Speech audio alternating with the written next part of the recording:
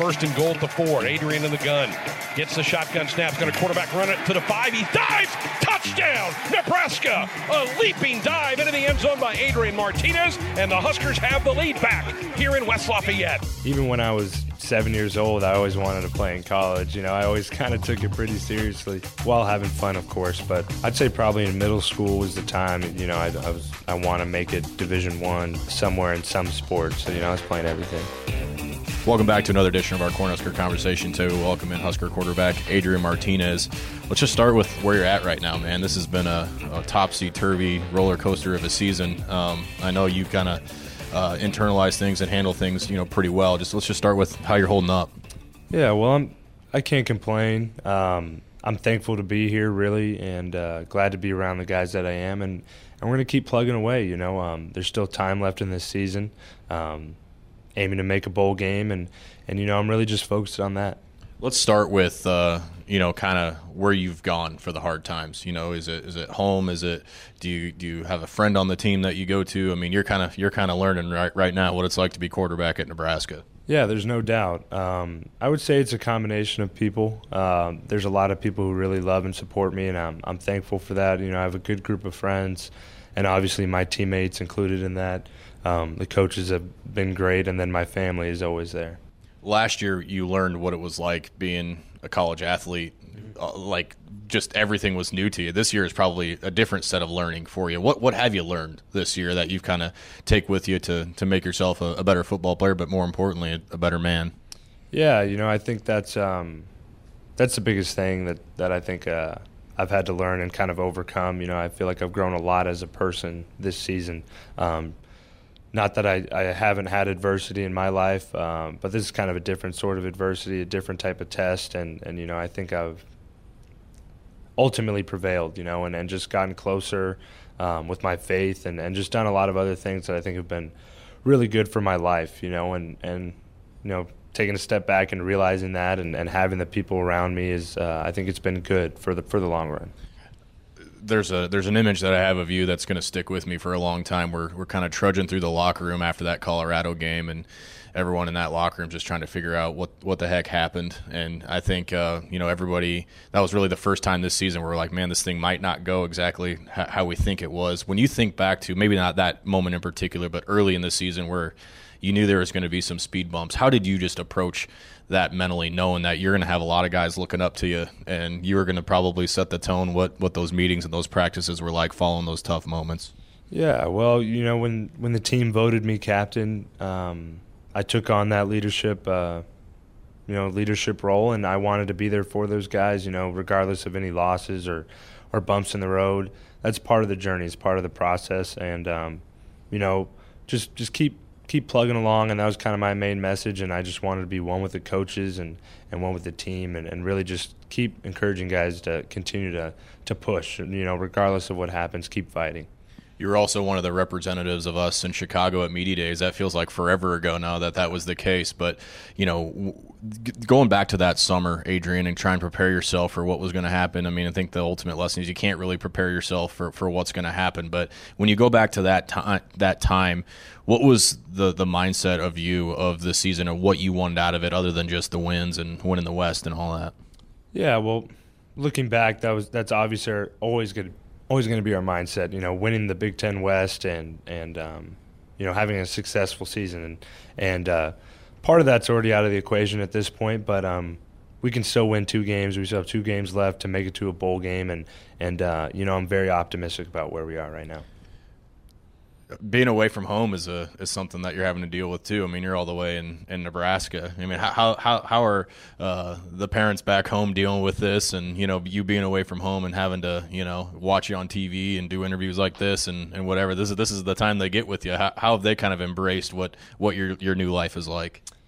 Yeah, well, I think it's been an adjustment for them, but for me, I feel like I've done a pretty good job being here, being away from family, and they were actually here this last game, and I got to spend some time with them, so that's always nice. But it's been tough at times, I think, for them, just being far away from me, especially going through hard times here. But they found a way to stay involved and stay in contact, and again, I'm thankful for them. Let's go all the way back to Adrian Martinez starting to play football or just sports. And I know you're obviously a big basketball player in high school too. What was it about just the competitive nature, maybe growing up, friends or whatever it was that just drew you to sport or any particular football or basketball or any of those? Well, ever since I can remember, really, I was playing some sort of sport and just wanting to run around and play football. I started playing tackle football when I was 7 years old, so it's been a part of my life for a really long time, and I still find that joy in it, and that's what keeps me going and keeps me happy, keeps me playing the game I love. It's just always been a part of me, always been something I can connect with my dad with, and just love playing the game. When did you start taking it seriously, as in, this is something I could do at the next level? Some people realize it when they're seniors in high school, some people when they're in sixth grade. For you, when was that moment that you're like, I need to start putting some focus and some real training into this because it could be good for me? Yeah, well, even when I was 7 years old, I always wanted to play in college. I always kind of took it pretty seriously while having fun, of course. But I'd say probably in middle school was the time, I want to make it Division I somewhere in some sport. So, I was playing everything. Who did you emulate? You're in the backyard and, you go watch a game on TV and you're going outside and pretending to be out in Clovis. Who was your guy? Yeah, well, I always loved Donovan McNabb growing up. In addition to that, Michael Vick was the guy. I had a Mike Vick football, and, there's a lot of different quarterbacks, and just NFL in general, I just went crazy for it. What would you, when you come here and you got, guys from Wandale's from Kentucky and JD's from Minnesota, and you got these guys from different parts of the country, and they're like, well, what was California like? What was playing high school football in California like? What do you tell them? Well, I can't speak to playing down south, in the Los Angeles area, and where I think it's probably tougher than the Central Valley where I'm from. But the only thing I can say is really, our weather's better than theirs, and that's about it. I try not to talk about anything else. Football talk's football talk. Everyone thinks they have the best high school football, so. One thing that's cool to me, and I see it kind of floating around, from different people, is, you've done a lot of different things with teammates that maybe you haven't done before in your life. Go hunting, going around, doing things. What's that been like? Just kind of diversifying yourself into, what other teammates that they like to do in their parts of the country, and introducing that to you. Exactly. Coming from California and just having a pretty decent home life, and I got the opportunity to do a lot of different things, but not some of the things I've already done out here. I think that's been the coolest part, is just having new opportunities, new experiences, and really getting to branch out with teammates, doing things that they like to do, and finding new things to go out and do.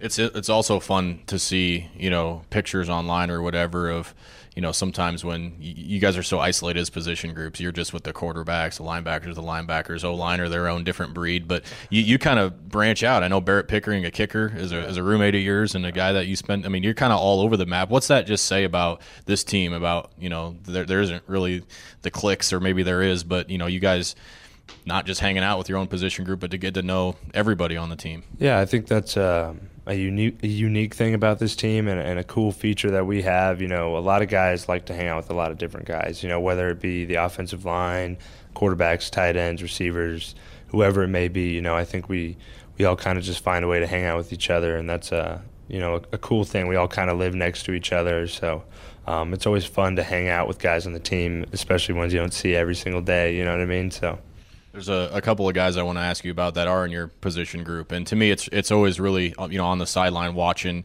your interaction with Noah after every drive. A pick, a touchdown, whatever. He's always the first one out there for you, and I know you've had to kind of be that too for him and for Luke too. Just that dynamic between Noah and adopting a new guy and Luke out there too. What's that been like this year? Having Noah's just such an interesting story because of the UCF connection. But what's those relationships with those guys like? Whether you're the one out there or you're the one on the side.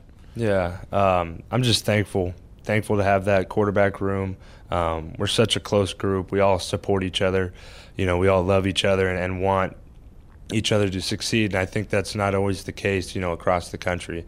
And you're right. Noah's always the first guy there, or whoever it may be that game. They're always trying to help me, give me feedback. We have good, healthy conversations on the sideline about what they're seeing out there. and they understand, they get it, and again, just something I'm thankful to have those guys as teammates and friends. It's been fun sitting down with you, man. Let's go finish this thing out the right way. Go get a happy flight home. Let's go do that with Maryland. Thanks, man. Thank you.